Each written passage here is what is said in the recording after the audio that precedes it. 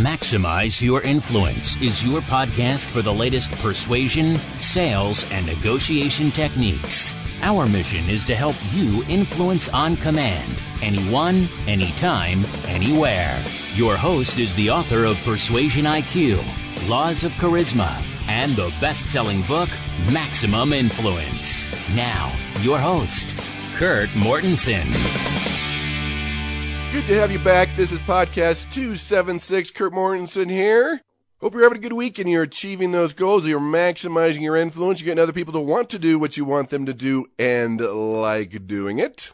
It's been a webinar week for me. I did about almost 20 hours of webinars this week. I stacked them on top of each other. In fact, if you want me to do a webinar for your team, let me know at Kurt, K-U-R-T, at MaximizeYourInfluence.com. Or find us at MaximizeYourInfluence.com. Everything you need is there, from the archives to taking your persuasion IQ test to understanding more about persuasion, motivation, influence, and your favorite self-persuasion. We've got some listener email today and, of course, a Blinja, which is a blunder and a ninja. Let's hear the Blinja sound. Don't. Now, the lesson with this one is that when everything goes right, the first two or three things go right. Let's say you go to a hotel, and the first 2, 3, 4, 5 things go right. You look for everything that goes right, but the first 2, 3, 4 things go wrong. You're looking for everything that's going to go wrong. So this was probably more of a ninja than a blunder. I pulled up to a restaurant to get a sandwich, drive-through. They were friendly, good recommendations. The audio was good. They were easy to understand. I don't know how a lot of these restaurants stay in business. You have no idea what they're saying. And that continued at the window, paid, everything was cordial. Then he says, hey, you want to buy some day-old bread? Where's that coming from? Why? I mean, no. To me, it was a bad subconscious trigger. It just didn't feel right. Day-old bread? Why are you offering me day-old bread? I'm getting a fresh sandwich here. Is it not fresh? Right? Planted that objection. That was the blunder part. But I loved the very end when they saved themselves. They said, all right, thanks so much. Very polite, very cordial, and said, we'll see you tomorrow. Great presupposition, planted the seed for me to go back. So a little bit of both, kind of a strange thing, mostly good, but that one little piece just kind of threw me off to where, what am I going to do with day-old bread? Why are you selling day-old bread? And of course, you have blunders or ninjas, send them in, and if you're featured on the show or read your email on the show, you get a free subscription to InfluenceUniversity.com. Oh, boy! That would be Robert this week from Nevada. Says, Kurt, love the podcast, and I love the law of connectivity. Listeners, that's one of the 12 laws of persuasion and maximum influence. I am learning how to connect, make more friends, build rapport, and be more persuasive. I'm sending this article from Business Insider about ways to get people to like you immediately. I want to get your feedback, your thoughts, and if you agree or disagree with these points. Let me know. I'd love to hear your opinion. This is the Business Insider, 16 psychological tricks to make people like you immediately. I'll put the link at MaximizeYourInfluence.com. Let's go through these, and some of these we've talked about on the show. The first one is to copy the person you're with. They call it mirroring or mimicking. It's also called isopraxism or the chameleon effect, where you try copying someone's body language or gestures or facial expressions where it's under the radar. It actually creates a connection. You're just accelerating what's going to happen naturally. In fact, they did research with 72 men and women. They were working on a task with a partner, and they started to mirror the other participants' behavior, and others didn't. And at the end of the interaction, the researchers had participants indicate how much they liked their partners. As you know, the ones that were mirrored were more liked. So this is real. I'll add a few things to that. Another study, college professor went to different restaurants, started to mirror people as they were eating, and ultimately, the person would come over and say, do I know you? You seem very familiar to me.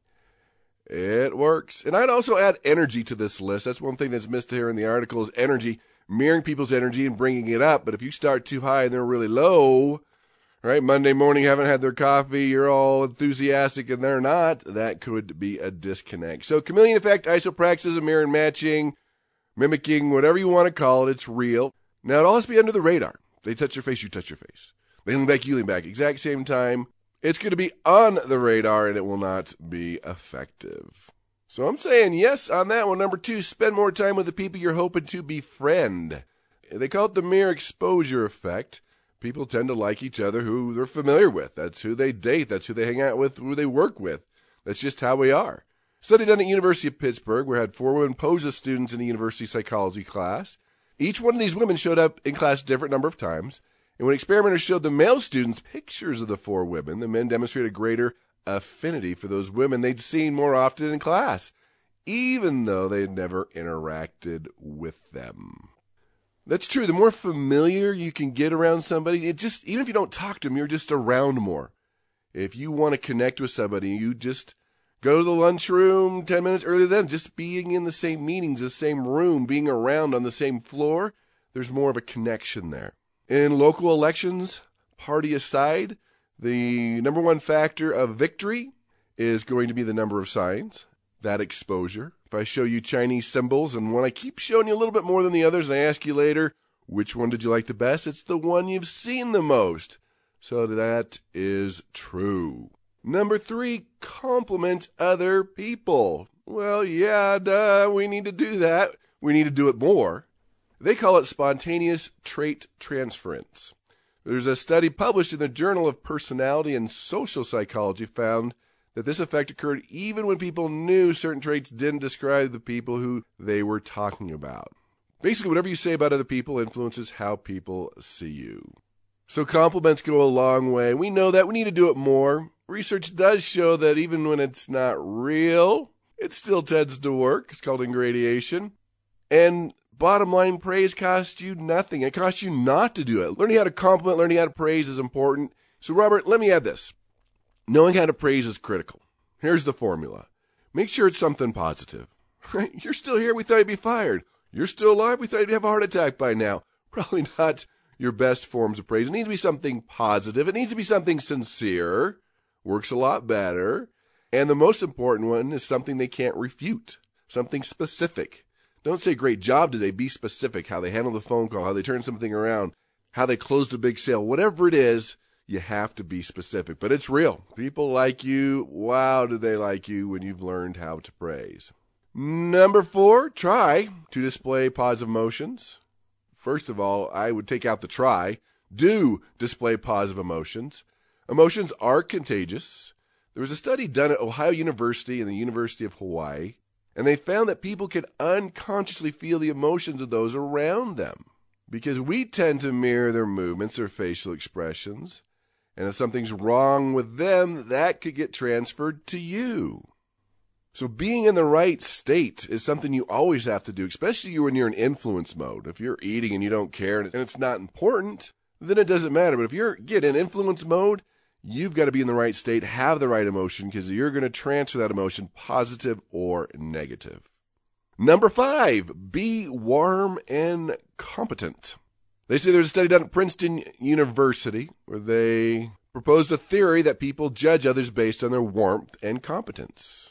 So I'm with that. I mean, warm, if you consider that being friendly, you're warm, you're friendly. I'd add optimistic to that, to when you're optimistic that you're not sucking the life out of people and you're not repelling people. Obviously, it's a way to make friends instantly. Harvard psychologist Amy Cuddy says it's important to demonstrate warmth first, then competence, especially in business settings. Well, Robert, I'm not sure on this one. We want to be warm, we want to be competent, but I'm not sure that we have to be warm right away. I mean, we don't want to be rude. Some people want to make sure there's a reason you're there to build the trust first before you start getting warm and friendly. And that's a big complaint, getting too friendly too fast, trying to talk about the fish on the wall or the trophy or that gushy chit-chat that some people don't like. Now, I'd say most people, the studies do show, being warm then competence is important, but then there's another percent that wants to respond, make sure you're the expert, there's authority. There's another percent that wants to build trust. And so we need to adapt to the audience. So if you're not quite sure where you need to go, be warm and competent, but understand some people do not want you to be warm and friendly till they know there's a reason for you to be there, that you're the expert, and they can trust you. Number 6, reveal your flaws from time to time. I'd say yes. They call it the pratfall effect. People like you more after you made a mistake. And I can see that as a professional presenter, a speaker, falling off the stage, taking a drink of water, going down the wrong pipe and spraying the front row, tripping on the stage, going in the bathroom with my mic on, having my fly down. I've done it all. And I think there's a certain connection when people know you're real and you're human. So this study at the University of Minnesota, they had people listening to tape recordings of people taking a quiz. And when people did well in the quiz, but spilled coffee at the end of the interview, the students rated them higher on likability than when they did well on the quiz and didn't spill coffee. I think the big thing here is you own up to it, you laugh with yourself, you don't get all upset, you don't start throwing profanity around. It's how you handle this. But definitely when there's a minor mistake, it does increase likability. In trust, building credibility, sometimes revealing a minor weakness about you, your company, your product, your service, maybe how long it's going to take. If you can reveal a minor weakness and turn that into a strength, it actually increases trust and credibility, because when you come across as too good to be true, even though it is true, it's not true to them. Number 7, emphasize shared values. Study done by Theodore Newcomb says people are more attracted to those who are similar to them. It's called the similarity attraction effect. Study done at the University of Virginia and Washington University found out that Air Force recruits liked each other more when they had a similar negative personality traits than when they shared positive ones. So it goes both ways. Both negative and positive personality traits can attract people. Similarity. We like people that are like us. That's what sparks a relationship. We've talked about that before. You can't have a relationship until you find something in common, anything in common. Even as, okay, we're both human, we both breathe air. You might need to stretch a little bit, but you can find a TV show, a sport. You both have children, the university you went to. You got to be careful with religion and politics, but they can bond. They can repel too. And that's the key thing I want to add to this, that as you're trying to find those similarities, you might find things that repel you more than attract you. So make sure you've done your research, maybe a little Facebook stalking or asking their colleagues, find things in common. That's what sparks relationship. Next one, casually touch them. Subliminal touching. Touching their arm or maybe their back. There is a connection there now, but you got to be really careful of this. We're not talking about the football butt slap or other places where you could touch people. But if they're a touching person, you got that type of relationship, yeah, there's a connection there. But again, it can repel. There was a French study where young men stood on a street corner and talked to women who walked by. But the men doubled their success in striking a conversation when they lightly touched the woman's arms as they talked to them instead of doing nothing at all. University of Mississippi studies showed that interpersonal touch at a restaurant helped tipping. The waitress was touched on the hand or the shoulder as they were returning change. I know another study I saw was librarians who touched on the hand got better valuations. People shopping for clothes who got touched shopped longer, bought more. I mean, we can go a long time on this one, but touch is real. And we've talked about handshakes before on the show. That's touch. Careful, a bad handshake sets you back 1 hour in building rapport. So I'm going to add to this one. I mean, negative touch can repel, a bad handshake repel, but a good touch, when they're the type of person who likes to be touched, because there are people out there that you just don't want to be touched, they don't want to be hugged. Be careful that could have the opposite effect. Number 9, smile. Yeah, we know that one. A University of Wyoming study took pictures of people in 4 poses. Smiling in an open body position, smiling in a closed body position, not smiling in open body, and not smiling in closed body position. The results showed the students in the photo were most liked that were smiling regardless of body position. Stanford University did one with avatars, and people felt more positively about the interaction when the avatar displayed a bigger smile. Interesting. We know in customer service, when people smile over the phone, it changes the interaction. In retail, it increases sales 20% just by smiling. Now, it varies by culture, by personality. Be careful, but a smile can be very helpful. Number 10, see the other person how they want to be seen, known as self-verification theory. We all seek confirmation of our views, positive or negative. Now, research on this shows that when people's beliefs about us line up with our own beliefs, our relationship with them flows more smoothly. Probably because we feel understood, and that's part of the connection. I'm going to add here, got to be careful with this one. If they have this positive belief or negative belief about themselves that they know deep down is not real, and you're supporting that habit, that belief, that could repel the relationship and damage it long term. Because a true friend, of course, is going to call you out on some of these things that you believe that aren't true. Maybe not for the short term, but long term, you're going to be very careful with this one. Number 11, tell them a secret. Yeah, that's a reciprocity thing. So a study done by State University of New York. College students were paired off and told to spend 45 minutes getting to know each other. So they gave them some questions and some things to ask. But they found when they started asking personal questions, revealing some secrets, they started to feel much closer to each other. Well, that's true, but it's not going to be an instant connection. You're not going to start telling secrets to people you don't know you're meeting for the first time. So as you progress the relationship, yes, telling a secret can be helpful. There's a connection. There's a reciprocity thing there because they're going to feel more obligated to tell you a secret. And there's power in secrets, sometimes negative power. One study I read was the University of Chicago Law School where, they were doing mock trials, and when the judge said, oh, disregard that, jury, don't disregard that information, that secret, it actually gave it more value. 12, show that you can keep secrets too. Well, yeah, hello. That's a trust thing. If someone's telling you a secret and they know you're not keeping the secret, I'm going to say, okay, yeah. But again, that's not a short-term thing. That's going to be a long-term thing. But that would damage a relationship, the long-term relationship, because there's no trust. Number 13, we've talked about this one, display a sense of humor.